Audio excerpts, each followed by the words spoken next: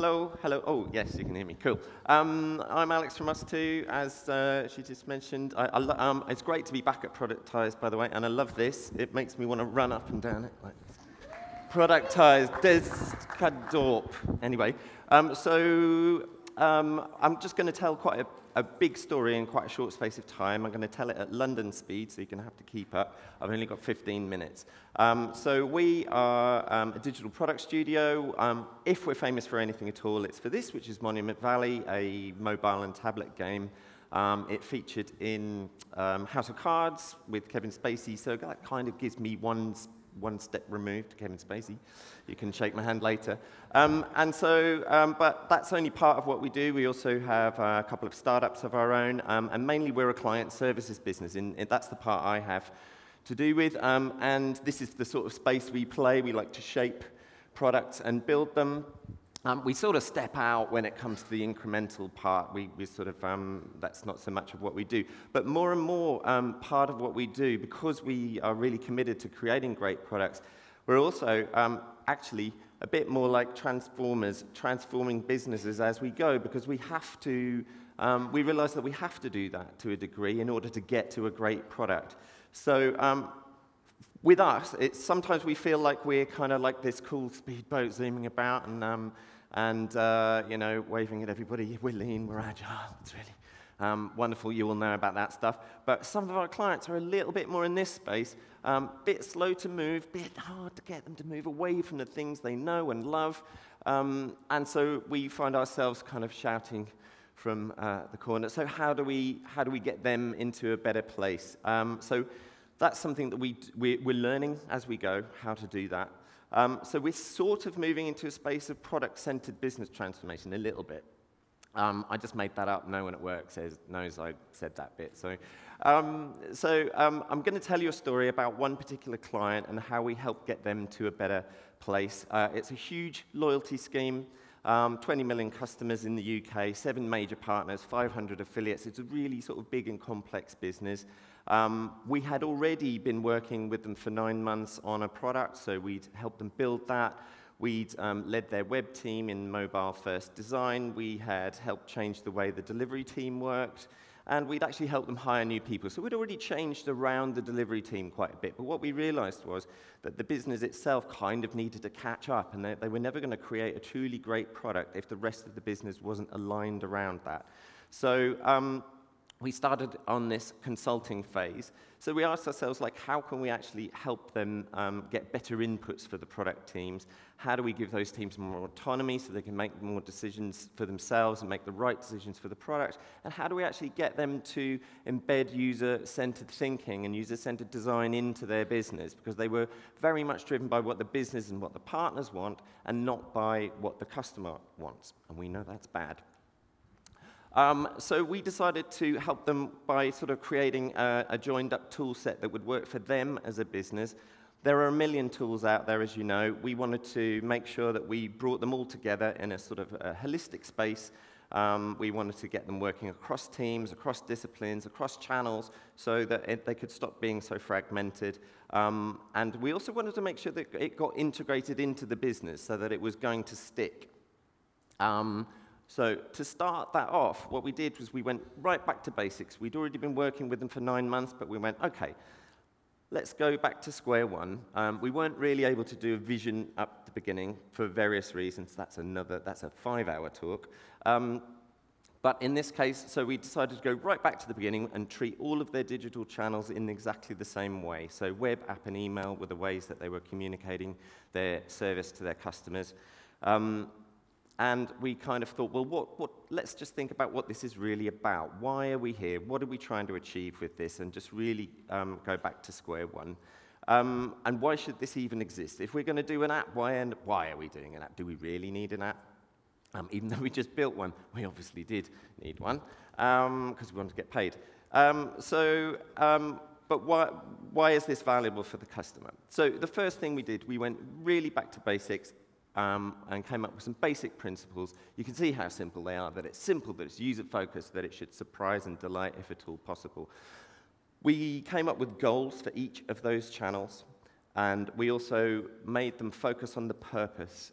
This was a way of sort of leading them to the realization that you shouldn't treat every channel the same, and you should be using each for what it's best at. So you'll see the top right quadrant up here is what's unique to mobile. We also looked at what email does best and what the website does best.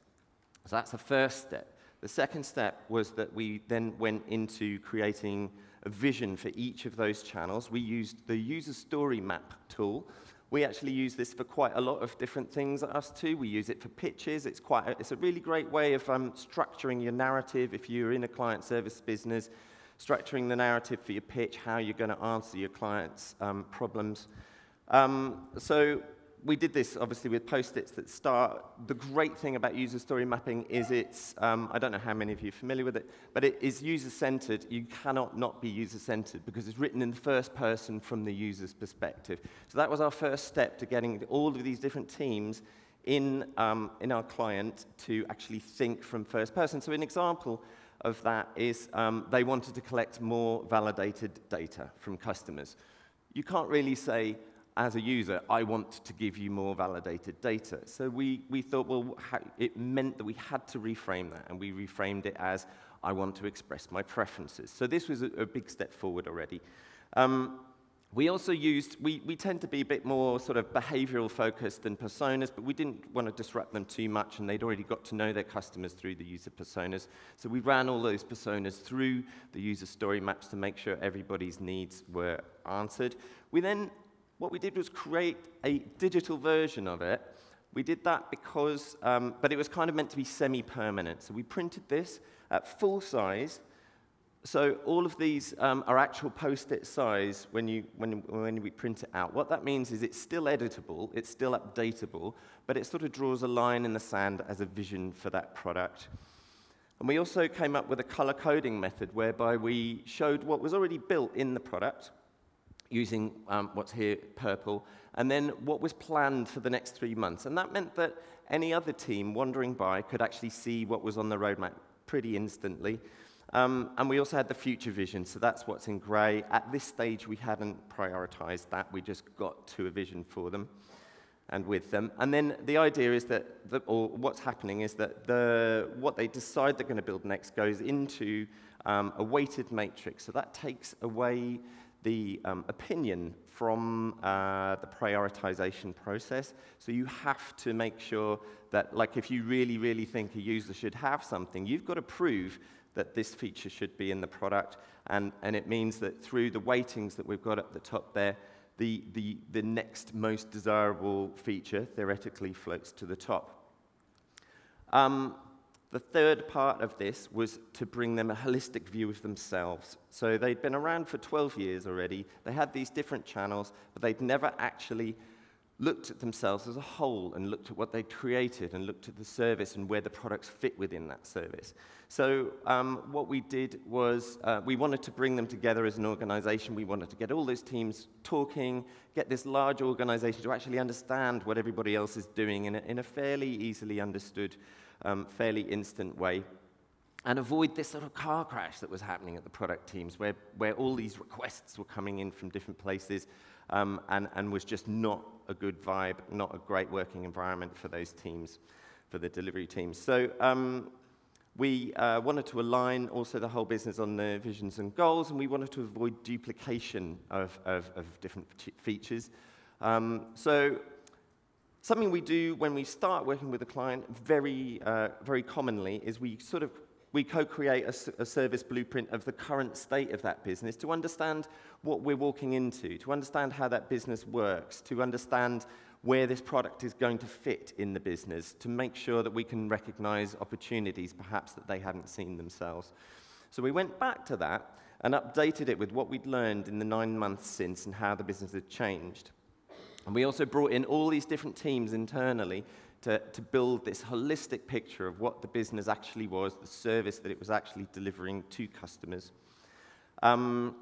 This is the size it ended up being. It was on the wall, 6.5 meters long. It meant that people could wander along it, they could browse, they could jot things onto it. I ran sessions in front of it with all of these different teams, and we evolved into this sort of iteratively into this picture that took probably sporadically over a period of about 2 months. I don't know if you're familiar with service blueprints. I won't go into those columns, but what we have is the journey of the customer through this service. The most important thing here is we highlighted service discovery because they told us that it's really crucial for them to engage their customers early on, or they're gone. So what we tried to highlight, what are they doing to actually help customers discover that service early on. And then down the left is the usual sort of thing you get in a service blueprint to try to evoke, or to capture rather, what this service is, physical, digital, what it's taking to, who else is involved, for instance, so with the third-party channels, what are other people doing to create this service as part of it, and also what does it take for the business to actually deliver it. So by the end, we joined these all together. So we brought the user story maps were feeding the service blueprint with those features. The color coding I mentioned earlier, we brought that into the service blueprint as well. So it meant that anybody walking along this could see what already exists, could see what was planned for the next 3 months. So no matter what team you're in, it was all brought together in one place, and you could actually see that the value that was bringing to the customers who were all along the top there. We also highlighted things that they might want to remove or reduce. So that was things like call center volumes. It meant that our team could see that there was a lot of call center volumes around a particular thing, and perhaps there was something they could put into their channel that would help to reduce that. And we also added the partner actions. So that was the things that the third parties, the 7 brands I mentioned before that were partners in this loyalty scheme, the things that they were doing to actually create this as well, so we could actually see it all together. The most important thing about this was we wanted to make it stick. We wanted to embed it into the business so that it would actually have an impact. So we spent quite a lot of time talking to them about what good product ownership looks like. Our delivery director, Colin Lyons, was doing that part of the work. And then we wanted to make sure there's clear ownership of every channel. We wanted to make sure everybody was clear what their responsibilities were, and we aligned it with an existing business cadence. So that means they were already updating their roadmap quarterly, so we decided, rather than create something new, that's when this service blueprint's going to be updated, that's when the vision's going to be updated. We will do it in this rhythm that you already have. And because of the buy-in that we'd got, with the involvement we'd had with lots of people, we had buy-in throughout the business right from the top. So it already had this sort of momentum and energy, and people were astonished by the value, basically, of bringing together a whole picture in the service blueprint. So the way it worked was the roadmap fed or influenced so that was the business priorities fed into the vision, and they readjusted the vision. What came out of there was prioritized into the prioritization matrix we have there. That was then highlighted in the service blueprint. I've got the persona up there to just indicate that we always embed user testing in everything we're doing, so we're always referencing back. It's a feedback loop with the users, and then that feeds into the vision as well to make sure we're hitting the right buttons for the users. The outcome of this was that 2 months after our consulting phase, they restructured their entire business around their product teams. They realized that they had to be at the center of the business, so marketing now answers to those product teams. Where are they now? Oh, look, I've actually coming in under time. This is amazing. It's a miracle. So where are they up to now? Going back to the boat metaphor. No, that's not where they are. That's my joke. This is more like where they are. They're much more, so they're in a smaller boat. It's a bit more maneuverable. The staff are much closer to the customers. It's quite a good metaphor, isn't it? And everybody's just really, within reason. It's a lot more functioning. Will they still be using this joined up tool set in a year's time, in 2 years' time? Only time will tell. But for now, we have absolutely made a massive impact with them in helping them to focus all of their efforts around what the customer actually wants. And hopefully, some of you can take some of those elements of that if you're working in a large organization and help bring your organization together around your products and your customers as well. Thank you very much.